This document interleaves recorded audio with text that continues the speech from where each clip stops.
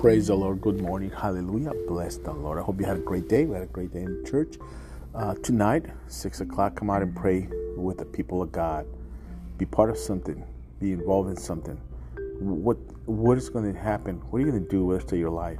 What are you doing if nothing meaningful? Let's pray for people. Let's pray for our families. I want to encourage you with Nahum 1:7.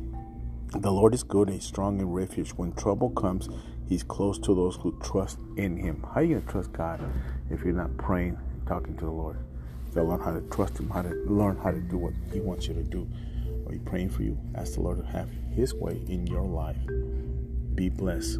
Stay focused. Stay the course. And this Saturday we have car wash. I hope you can make it.